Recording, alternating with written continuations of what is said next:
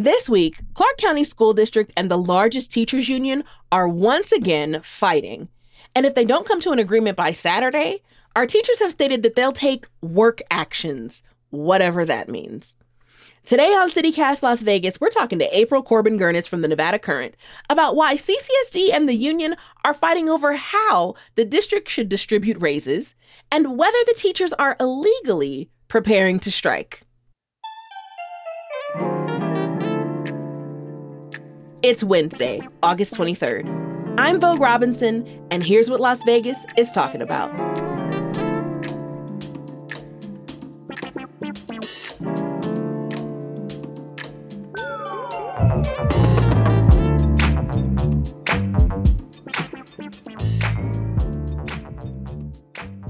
April Corbin-Gurnis, welcome back to CityCast Las Vegas. How are you? Good. Thanks for having me back. Heck yeah. Oh, I love your glasses. They're so cool. Thank you. So I want to talk to you about everybody's favorite Las Vegas drama. So I'm not talking about baseball people. I'm talking about the Clark County School District and the what it feels like forever battle between some of the teachers' unions and what the administrators say they do or don't want to do. And I feel like right now, April, there's like this big black cloud of, are our teachers going to go on strike? So that's my question for you is like, what's the probability of the Clark County School District teachers going on strike? That's a great question. And that's the big, I do know one thing is they probably won't call it a strike. So the short version is that CCSD, the district, and the teachers union, Clark County Education Association, are in negotiations for a new contract, and they have not been able to settle. And the union has set a deadline of August 26th, that's this Saturday, for reach a settlement or we will take work actions. Yeah, I was going to say, you said they wouldn't call it a strike. Why wouldn't they call it a strike? Because it's actually illegal to strike in the state of Nevada. Well, it's for public employees. What do you mean it's illegal for our teachers to go on strike? Like, what does the law say? So the law says that public employees, so state of Nevada employees, and then the employees of local governments like counties, including the school district, are not allowed to go on strike. Instead, they have to meet a certain number of times and do negotiations in good faith. And if at a certain point they reach an impasse and they're just not getting to something, they have to go into mandatory arbitration, which is when a third party comes in and ultimately decides who's right and who's wrong, and they get it settled that way. But there are ways around that, right? So essentially, the union has said we're going to do work actions. That could include what I've been sort of referring to as like rolling teacher blackouts, where half days. where teachers in certain districts will all call in sick and have like a sick out, which can shut down a school and can certainly be interpreted as a strike, but isn't necessarily the wide, broad stroke strike that we're thinking of where everybody doesn't go, right? So it's probably going to be... if this is war, then this is covert strikes. Yeah. Like on the low, concentrated efforts. But at the same time, like, yeah, we don't have enough subs either. So like, forget regular consistent teachers. We don't have enough substitutes either. Exactly. And then you're going to get into the fact of like, will a substitute take that job, right? Or are they going to be like, I don't want to be a scab. I don't want to be the substitute scab. You know what I mean? So I think that it could be like that, or it could be something else. We don't know. The union has been very adamant that they are not prescribing anything exactly yet. They'll make that decision at a big union-wide membership meeting that they have scheduled this Saturday morning. Word. So what is the rationale behind that law? Because the ethics seem a little fishy. I mean, I think the idea is that while a strike also on one hand seems kind of exciting if you're sort of pro-labor and screw the man, it's also very disruptive to average everyday citizens. And when you're talking about public government and public dollars, that's the daycare essentially for a lot of parents with young kids, right? Like it would be extremely disruptive to everybody if we couldn't send our kids to school, right? The same way that it would be extremely disruptive if everybody at the water district didn't show up and all of a sudden the water pipes weren't being maintained and things, right?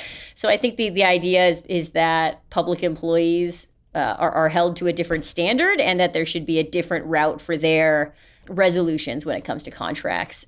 that's the point of a strike, though. That's the point of protest, is to be disruptive. And so I feel like if you want like fast action in some situations, if you feel like these negotiations aren't going anywhere, we've been asking for the same things over and over again, we're not going to take it kind of situation, then the strike will at least let not just the administrators know. It won't be a quiet thing. Not that our school district meetings have been quiet, but it's not going to be on the low. It's going to be right out in front, like, well, what's going on and why? I think more people will ask more questions once it directly, immediately impacts them. So I can understand the desire and the need for possible striking. Yeah, because arbitration takes a long time, too. It's not like the district and the union get to go into a room with an arbitrator and they decide like in a day that, oh, you know what, they were right. It's a long drawn out process and that is extremely disruptive to teachers, right? Who may not be getting the raises. They'll get back pay or whatever, perhaps, but they're not going to see that immediately. And that's very disruptive for them to be working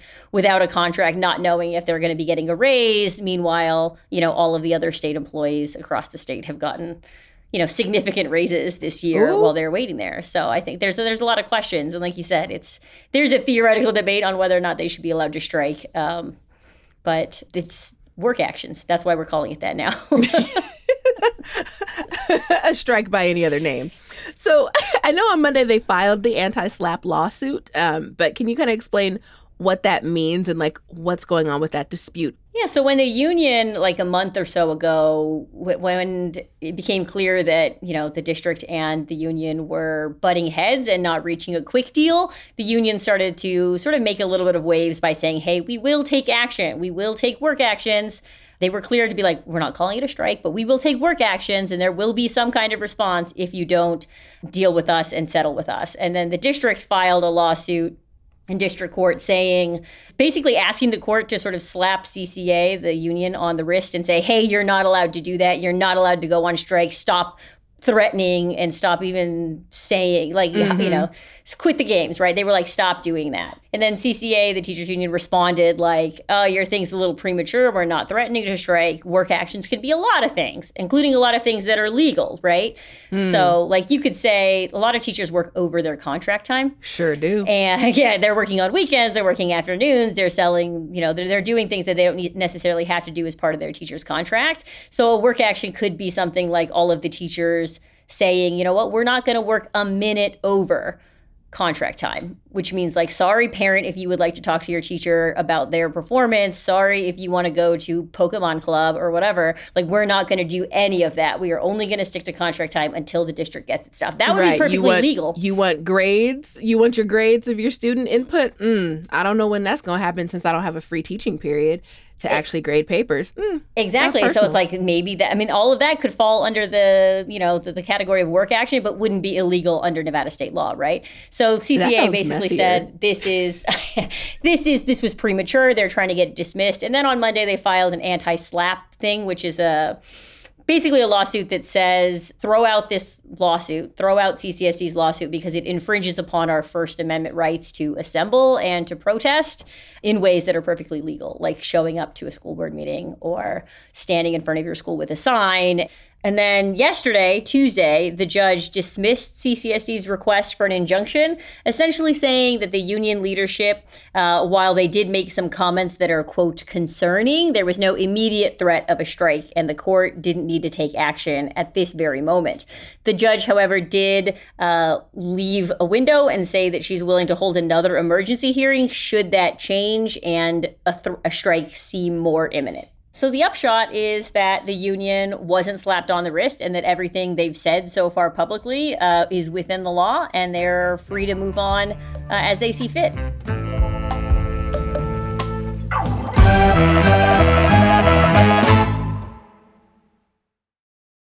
What's super interesting to me about this, the CCEA, the Clark County Education Association, so that's really the biggest teachers union, and the Clark County School District are both on board with giving teachers raises. Everybody's in agreement. Yep, let's do the raises. But the teachers are still threatening to go on strike because of how the money is distributed. So can you kind of explain that? Because in my brain, I need to sort these things out. Please help me. So if we got a sheet of paper, we fold it in half, hamburger style. One side is what the union wants. The other side is what the district wants. what's the difference between what these two organizations' stances are regarding the raises? So not surprisingly, the teachers union wants a larger percent across the board to give all of the teachers raises, and they want a bigger focus on directing more money towards recruiting teachers and helping hard to fill positions like special ed. And then on the flip side, CCSD says we want to give raises, but not as high of a percentage as the teachers union. And they also want to fix pay disparities, what they call pay disparities, to help teachers who were left behind, so to speak, when a previous raise went through. So those starting teachers that got in that started at a higher step, making their salary really close to people who had been working as teachers for longer periods of time. Correct. That happened. So basically the newbies were getting the same amount of money as I was getting, if I was working 6 years. So you're just like, oh, exactly. I would like my raise too. Exactly. They want to fix that. And how far away they are, we don't know. Negotiations happen behind closed doors between the two parties. CCSD and the teachers union have both put out things that they've said are their proposals, and they put out statements calling the other one a liar, and it's very dramatic. And that's why I try to stay away from mentioning certain percentages and stuff, because it's a constantly moving target, and it's changing every day, every hour, and we won't know really until there's a settlement. That's what it is, and until then it's all just numbers and projections and posturing and probably a lot of lying to the public on both sides, I'll say, honestly. Well, yeah. So, let's find some truth here, because it feels like the union is digging their heels into the ground. And what is the teachers union saying about their model? Why do they feel like their model for the distribution of funds is better for teachers and students? The union is really trying to address the issue of teacher vacancies. So we have a really high teacher vacancy rate across the valley. And the only way you can fix teacher vacancies is to get more teachers to be in the district. And, the argument is, what's one of the best drivers of people to go into a career is better pay. And so they want to address the teacher shortage. And they think that one of the best ways to do that is to focus on, the starting salary rates and, again, those hard to fill positions. So a lot of what they're pressing is sort of focused on that, because they're trying to address that. And it's disappointing, because if the district is already behind in providing people with their raises, then it sounds like there's so much bad blood. There's so much frustration. It almost sounds like a divorce, where it's like, this is mine. Well, this is mine. Well, who gets the dog? And who, so that people are so upset with one another and both feel so wronged that they can't come to, a consensus for the kids. Do it for the kids. Exactly. Think of the kids. I'm curious if how does CCSD's methods of teacher retention and pay differ from other states? Well, CCSD has a harder time with teacher vacancies, independent of the fact that people don't like CCSD for whatever reason, or management or things. The issue is that we're growing. Nevada's one of the fastest growing states. Clark County is one of the fastest growing areas in the country. It has been for decades now. And so when your student population grows, you need more teachers. So take the issue of natural retention, issues that every district has across the country, that gets amplified in a place where you need more teachers every year because the population is growing. And it's being a snowball effect, right? So we need more teachers because we're growing naturally, but we don't have them, which means that the teachers that are here have really huge classes and they have a lot of responsibilities, which means they're not happy, which means that other teachers, potential teachers, know that, and they're like, well, I don't want to go there and have 40 students in a classroom, right? So it ends up being a self-fulfilling prophecy and just gets worse and worse. And how do you break that cycle and reset it to get to the place where you want to be? That's something that the state of Nevada and Clark County School District are really trying to do. Probably failing, but they're trying. But it's hard. It's complicated, and it's not as easy as just saying. It isn't as easy as just saying we can just throw money at it, because that's only going to get you so far given the scenario. So, I know the data is telling us, and then I also have friends who are still telling me that class sizes are still too big. Do we know what those numbers are? Yes, so the Nevada State Legislature passed years ago class size reduction rules. And so they set, sort of based off of national standards and rule, like, the best practices. They wanted to get kindergarten, first grade, and second grade to 16 kids per teacher. Oh, and then third grade, you could be 18 students to one teacher.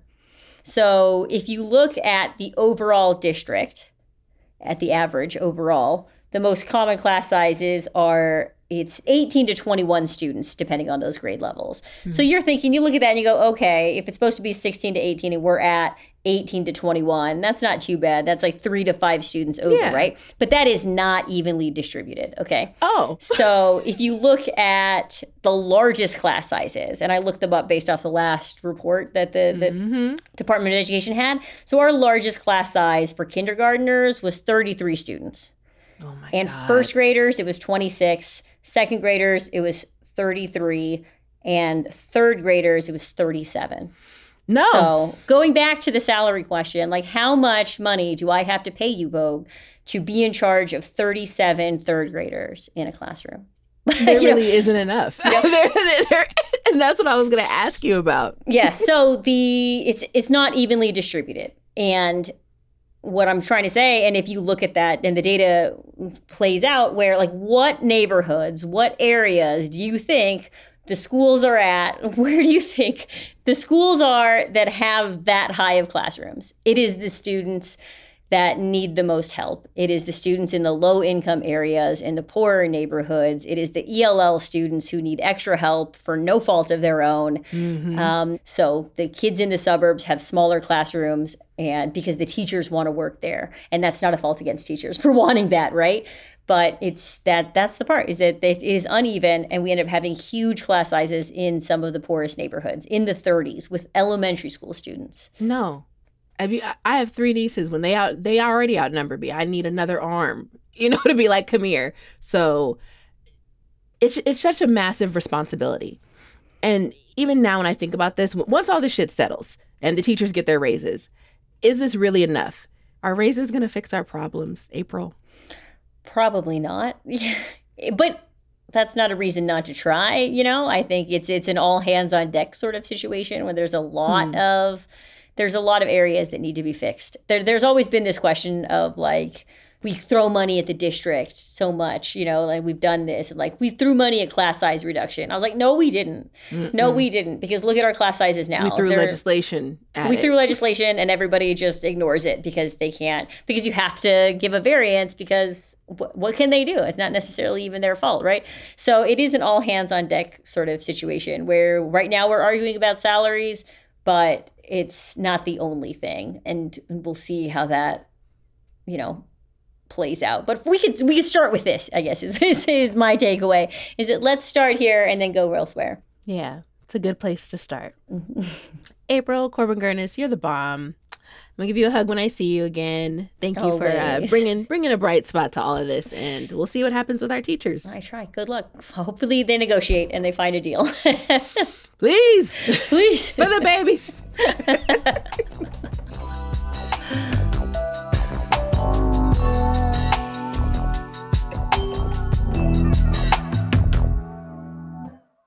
Hey friends, don't forget, we've got 2 pairs of Life is Beautiful tickets to give away. Head over to citycast.fm/LIB for details. Get your tickets.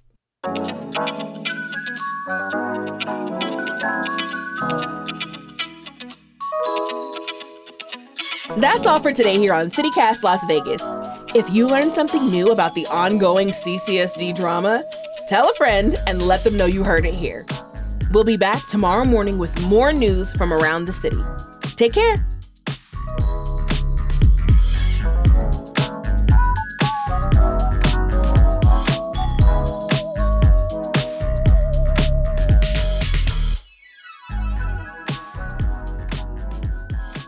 So let me rephrase that. Read the question. I know how to read, April. I learned. So that's really in school. Yeah, right? By a teacher. From a teacher you learned. I did.